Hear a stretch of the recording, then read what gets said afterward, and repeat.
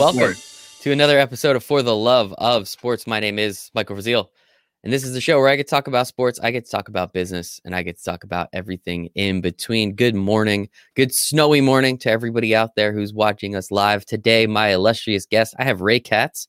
He's the COO and co-founder of Collegiate Sports Management Group, adjunct professor over at Columbia University, and former marketing director at the NFL. Ray, how you doing this morning? I am doing tremendously well, Michael. Thank you. Other than skating down the block this morning, getting some exercise.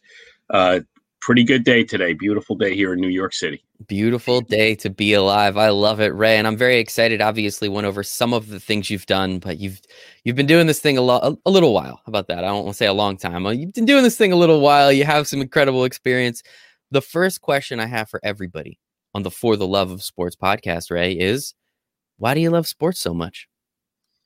I played growing up. Not so well in some cases, pretty well in other cases. I love the competition. Love the fact that you challenge yourself in your own physical, mental, and emotional limits, which I still do playing golf, mostly emotional. But other than that, it's been an amazing run industry-wise, and was very fortunate to break in. It was actually an accident. And I guess it doesn't work that way now because there are really no accidents getting into the sports industry. It's much definitely more challenging than it used to be when I did it.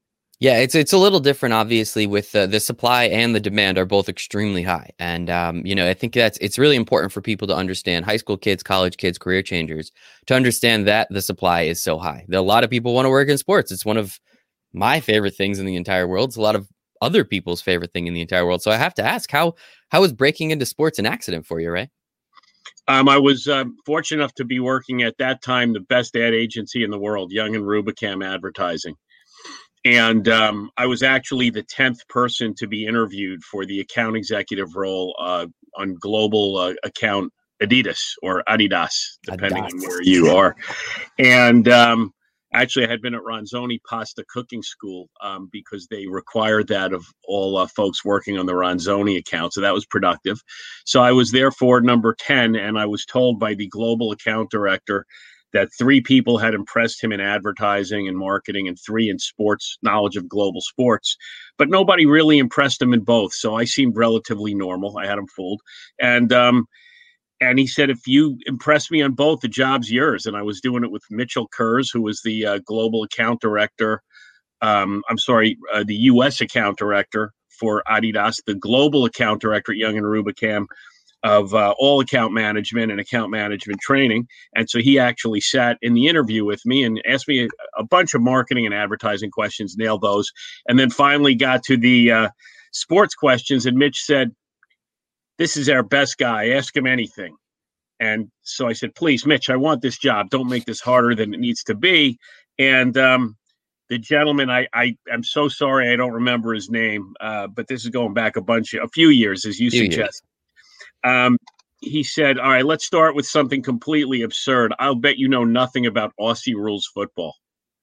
And I had a friend who was an insomniac, and this is the early days of ESPN. And we used to go out in the city Friday night and then go play racquetball and basketball on Saturday. He wakes me up at 3 a.m. and said, "You have to see what this new network ESPN has on. It's this crazy game, Aussie rules football, that combines the worst elements of soccer, basketball, football, rugby, and hurling."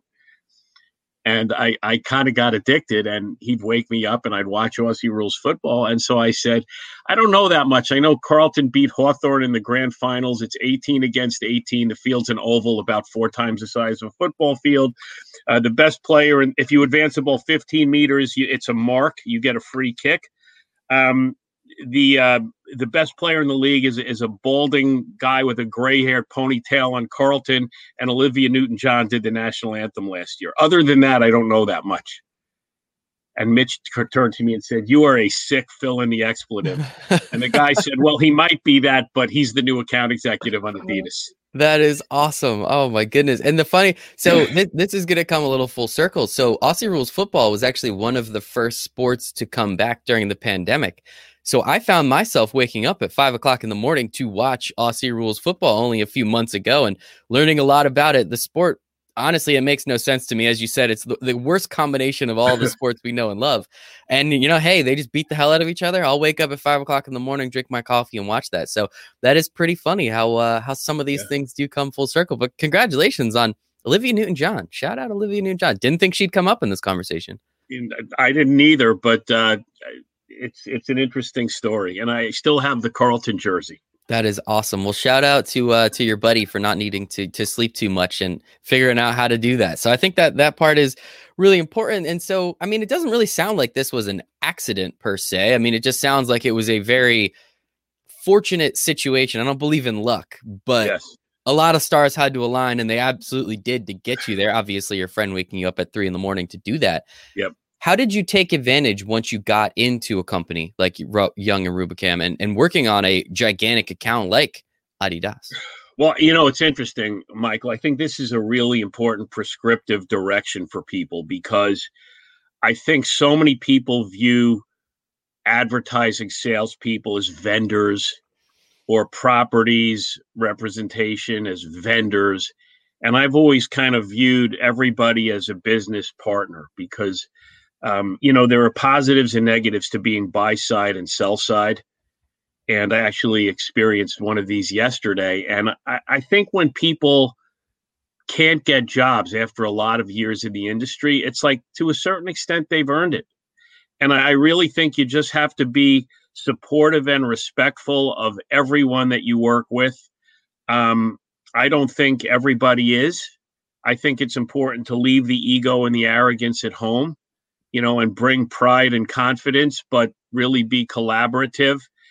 And I wouldn't be here today if I was that person that viewed others as vendors and challenged them and bullied them.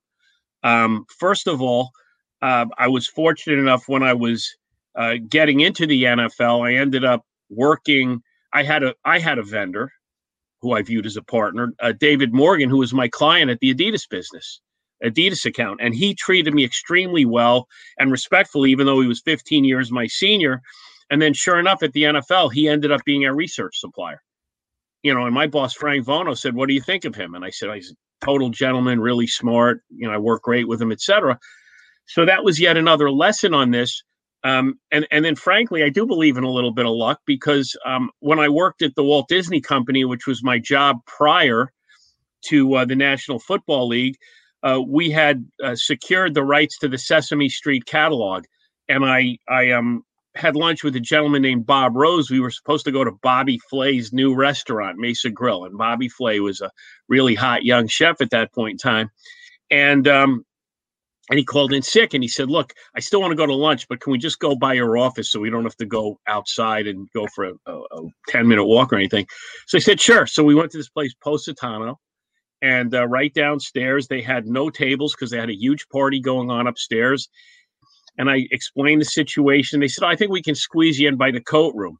Okay, great. No problem. So squeezing by the coat room, and a big guy comes downstairs from this giant party. Turned out it was an NFL event. Said, "Didn't you used to work for me at Young and Rubicam?" And it was Frank Vono. And he ended up bringing me into to the league. And so that was pretty fortunate that I just ended up in the right place at the right time, and invited me to his office to discuss his catalog. And then in his office, he invited me to Super Bowl, and I got to meet everybody, and the rest is history.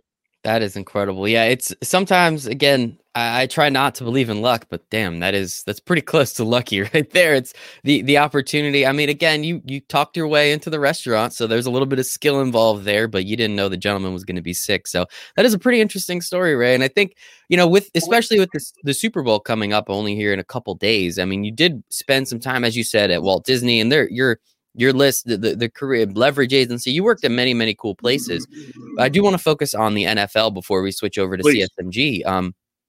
What was that like? It's not the same NFL as it is now. It's a little different. We all know about the Shield. We all know about what the NFL does in terms of marketing, the Super Bowl coming up, and how impactful that is on our entire society. Hey, like half the world takes off on that Monday, right? So I think it's pretty important.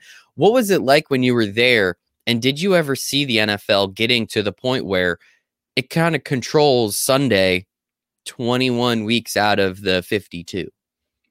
It kind of did back then too. And largely because of the amazing efforts of the people that I was fortunate enough to work with. I mean, if you look at the people that were at the NFL when I was there, and they still currently have an amazing group. And Roger Goodell has put together an amazing team over there. But, we had Steve Phelps, who's the president of NASCAR, and he was a peer, and John Bello, who then founded Sobe Beverages, Frank Vono, who went on to start two amazing agencies, ISI and 16W. And then last but not least, Don Garber, who's the commissioner of Major League Soccer and has done an amazing job over there building a league from really nothing into an entity where, teams have mid 9-figure valuations. So Gary Jacobus, the Doug Quinn, the list goes on and on. Jeff Safka is a leader in medical marketing right now. I was just really fortunate, and it was fun every day. And Jim Connolly, who has now joined our team at Collegiate Sports Management Group, was there for 25 years, headed up global, and also headed up the consumer products group for a time. So it was just an all-star team of folks. And it was challenging. It was invigorating. We were experiencing 20, 30, 40% growth every year.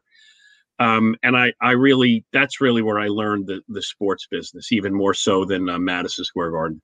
Yeah, I'm sure you being in that room with all those gentlemen, as you said, and women, and that all-star crew, you were able to kind of feed off of each other. And one thing I do want to point out, I don't know if anyone's paying attention, but Ray seems to remember every single person that he's ever met in his life. That's a testament to something. You very clearly take relationships very important. As you said, you're in that sales and marketing realm, so you kind of have to. But how? How do you find these relationships? How do you cultivate these relationships? Because I think that's something very important that a lot of people can learn from. Because I can remember a lot of people, but the amount of people that you're remembering just through this quick conversation is very impressive. What is that a testament to about you? It's a people business. It's a relationship business, and inevitably something's going to go wrong. And when something goes wrong, how you get it back on the right track or on the track is really based on relationships, trust, integrity, and I try to live by that. And sometimes you may not make the sale quite as well as someone who's willing to stretch the truth, but in the long term, I think your reputation and your brand is everything. 100%. That's the way you got to do it. And so, again, there's many other things that you've done in your career, but for the last, I want to get the math right, 6 and a half. Okay, sorry. I was going to adjunct professor. Yeah. So for the last 20 years, if I'm not mistaken, give or take a couple. Give or take 10 or so, but I won't say that. You could say that. Sorry, but just over 30. There you go. So one thing that, again, it seems like with your career, you've been at some incredible places. You're doing some incredible things currently. We're obviously going to get to CSMG in a minute, but you have decided that being an adjunct professor is important enough to spend X number of hours a week doing. You were at NYU. You're currently at Columbia University. I don't want to put words in your mouth. I'm not trying to put my hand in your pocket, of course, but it doesn't seem like you have to be an adjunct professor. That seems like something that you want to do and giving back. Why is it important for you to help younger kids, to help college kids and help them understand this sports industry? Why is this something that you spend time doing when it seems like you could just be out there golfing instead? Well, I could be out there golfing. Not now, unless I used orange golf balls. That might work.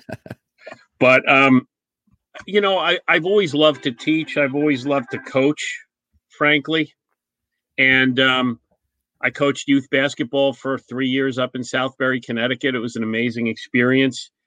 But, it's just my nature. And frankly, I probably would have gone into teaching if it paid decently and coaching. But I wanted to make some money, and I didn't grow up with a ton of money. So I wanted to, be able to have nice cars and not worry about it. Frankly, I always had nice things growing up, but, it was always a worry in the family, and I could sense it.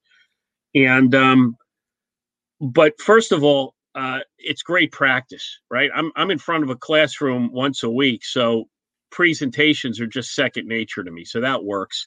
I always really wanted to give back. I'm on the board of the Business of Sports School, so I'm very much of a give back person. And I've been doing that since 2009. The initial board members, Tony Pontoro, and our current chairman and an investor, Dr. Harvey Schiller. And so I like to teach. I love getting students' ideas. The access that students and kids have to information is massive. And I like to tap into that. And, we have a multi-generational company at CSMG. We got people Harvey's in his 80s. So we have people in their 80s, investors and board members in their 70s, 60s, 50s. We literally have 40s, 30s, 20s down to every decade. And when you have a multi-generational company like that, the cumulative wisdom adds up magnificently. And I think it works great. So selfish. I love mentoring. I love mentoring people. I love watching the growth people have in their careers. And selfishly, we get great employees because we take the best students, we make them interns, we take the best interns and we make them employees. So it's 80-20 give and 20 take. And that's the take, is that we get to do a lot of screening on people and have built a world-class team. Also on the subject of how you treat people, I always treated Michael Schreck really well when he was a young salesperson. And so, I was one of the first couple of people he reached out to about this business. And we built a great mutual respect and admiration. And I think we've done a really good job. We got it funded in a big way last October. And we're off to the races with traditional sports and esports. Well, congratulations. So let's just hop into the CSMG conversation. CSMG, Collegiate Sports Management Group. I know you obviously work with a lot of colleges. You work on the media rights side. I see the press releases. It seems like every other day at this point, you're wheeling and dealing and creating relationships and doing something else. So talk to me a little bit. When Michael came to you and said, "Hey, Ray, I have this idea," what was that initial idea? And obviously, how has it changed and evolved over time? The idea was pretty close to where it is now. We felt that there was a need for an outsourced properties group. The one thing we eliminated from sort of the original idea was actually producing content, because that's a black hole that you can of money. And we've seen other companies in similar spaces, without getting into names, make that mistake. So we decided to go more into the representation business, and then really not buying out assets, going more revenue share. The only thing that we've bought out was ECAC rights, because the ECAC had a vision, and Dan Coonan had an amazing vision, but the economics weren't working for him. So that was really more to keep the operation running properly than it was to just willy-nilly buy rights out. And so when he comes to you and says, "Hey, I have this idea," what was it about this idea that allowed you to say, "You know what, I think we can be successful at that. I don't think we can be just successful. I think we can be extremely successful." Why this idea? Why at that time, and why now? Well, it worked out really well. I was building a really nice analytics business, doing valuation, packaging, and then some sales for properties. And I thought Mike would be an asset to that. I knew it would take longer than we thought to build it. So we had a revenue stream, and which he then drove to a great extent, building that revenue stream with some of his contacts. And also I felt that IMG and Learfield had done acquisitions of smaller companies. And I anticipated, based on having worked with them, that they would be kind of going upstream and focusing more upstream and not giving all the love to mid-majors and FCS football schools. And then I thought Division II and Division III were a huge untapped market, long-tail programming, and content becoming much more viable as it became much more inexpensive to produce video. When I was at the Football Network in 2003, really, we couldn't do games for less than $40,000. We couldn't produce games for less than that. And now we're seeing games produced very well in football and basketball for between 7 and 10. And if it's a local company, they can do it for 4 or 5. And if it's done on campus, they can do it for hundreds of dollars. So that makes all the long tail programming. You don't need the audience to pay back for the advertising and marketing against a particular bit of content.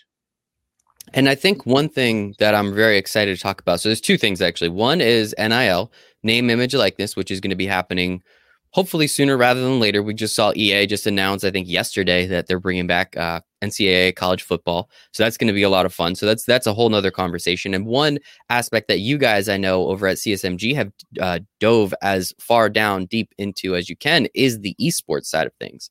So as you said, having people from generation to generation, from 80 to 70 to 60 to 50, how was that first conversation, and how did that come about, and getting everybody on board with something? It's like, you just want to watch kids play video games? That was probably a very interesting first couple conversations. It's working now, but talk to me a little bit about those first few days, weeks, months of the esports conversation. Well, it's interesting. We're such a team that I don't remember whether it was Michael, Neil Malvone, the other co-founder, or myself that had the first idea. But I guess all of us started just hearing little rumblings about esports. I was hearing it on the putting green when my nephew was playing in a golf tournament between his junior and senior year of college, of high school. And I said, yeah, we should kind of be putting this in. I'm not sure exactly what it is, but maybe we should be putting it in our contracts. And then one thing led to another, and Neil got involved in it. And Neil Malvone's done an amazing job as one of the first 3 curriculum builders for esports academia. And he's done an amazing job building this for us. And, we learned about it, and it's kind of fun being like the oldest esports executive in the United States. Although awesome. I think I'm actually not. I think Wim Stocks is a little older than I am. But right. But it's kind of fun. And it's, I think the edge we have in esports is that we have such a strong traditional sports background. Neil's been putting on events for the past 10 years, Dream Bowl and Spirit of America Bowl, college football, all-star games, that it does give us a leg up over everybody else in terms of understanding the things that really matter. And obviously, with you guys being in the collegiate space, one thing when esports really started to blow up over the last 5-ish years, let's call it, was these teams and these organizations and the amount of money that they're charging BMW and State Farm just to be sponsors on their jerseys, hundreds of thousands, millions of dollars. Why do you believe that the collegiate space has just as much, if not more, potential than what some of these professional leagues and organizations are doing? I don't think it's more potential. I think it's really more a question of great potential. Like, I wouldn't say college athletics has more upside than professional sports, but we don't have to be bigger than them. They have team franchise values that are $20 million and up, and probably going up. And they're giving out $3 million first prizes for winners of events at out in Queens. So I just think it's going to be a huge business.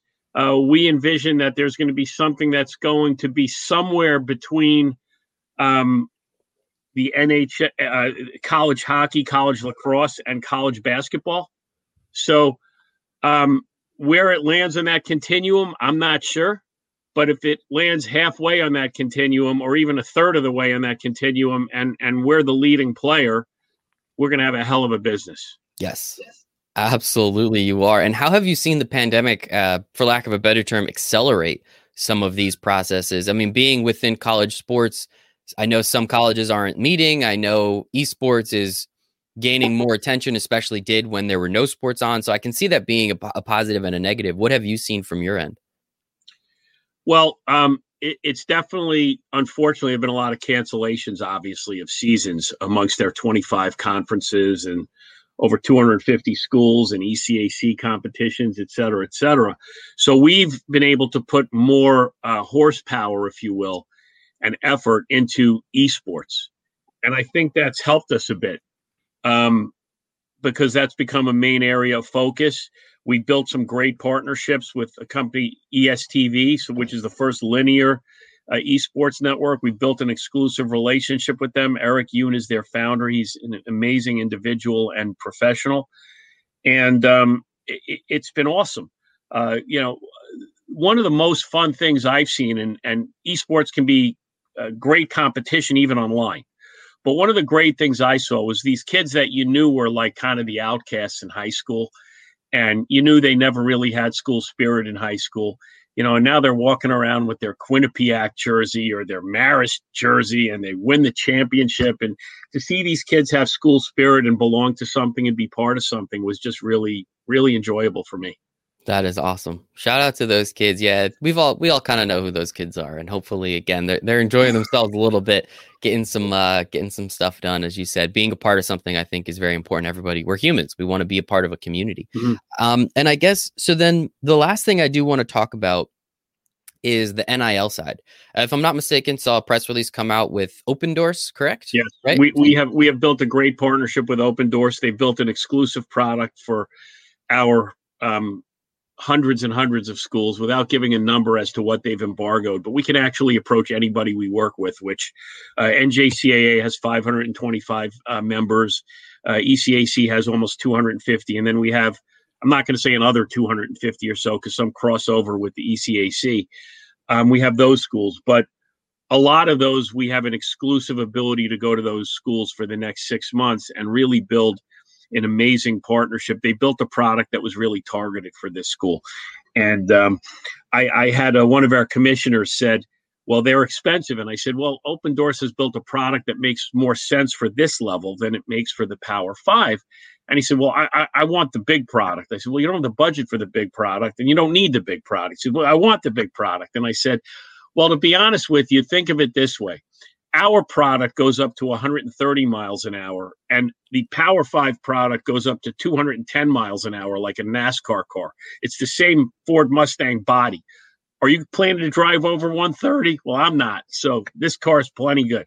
I like that. Great analogy. Yeah. And what is it? I mean, obviously, we're seeing it was very I'll use the word interesting when all these colleges said, no, we can't have NIL, we can't have NIL. And then once it became apparent that it was going to happen, we're now seeing all these colleges partner, mostly speaking about the Power Five, now starting to partner with all these companies and organizations to help these kids. I'm 100% on board. I don't understand how people can say, no, these college kids can't be paid for their own name. That's very confusing to me. So that's a whole nother conversation. It seems like you're on board with that too. How are you guys trying to find ways to help these kids and not only just help the kids, but obviously you guys have to make money along the way too. So how bullish are you on NIL and how much manpower are you putting behind that side of the business?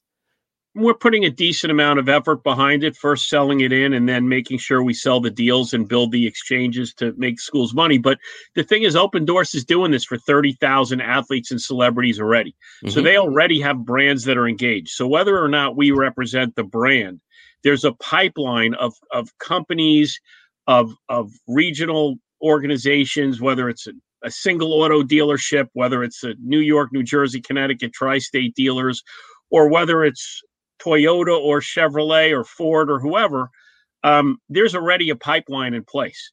And we feel that at our level is going to be very different than the Power 5 level. Power 5 level, a brand, a Zaxby's or someone like that might have to make a decision. Do I want to give Clemson $150,000 or do I want to give Trevor Lawrence $150,000? In our case, it's more a question of building up the scale where the athletes become media activation for the properties. So we never run into a case where someone is saying, well, we can't advertise in the SoCon, it's too expensive, or we can't do the Atlantic Sun, it's too expensive, the A-Sun, or a particular institution within those conferences. It's more a question of, is that really going to move my business? Well, we think it's going to move the business a lot more once you can activate behind seasonal athletes in third quarter, fourth quarter, into the first quarter, et cetera. So we think it's additive in our area where it's really 1 + 1 = 3, where the pie is going to become bigger because mid-majors, FCS, D2, D3, junior colleges are going to become more viable.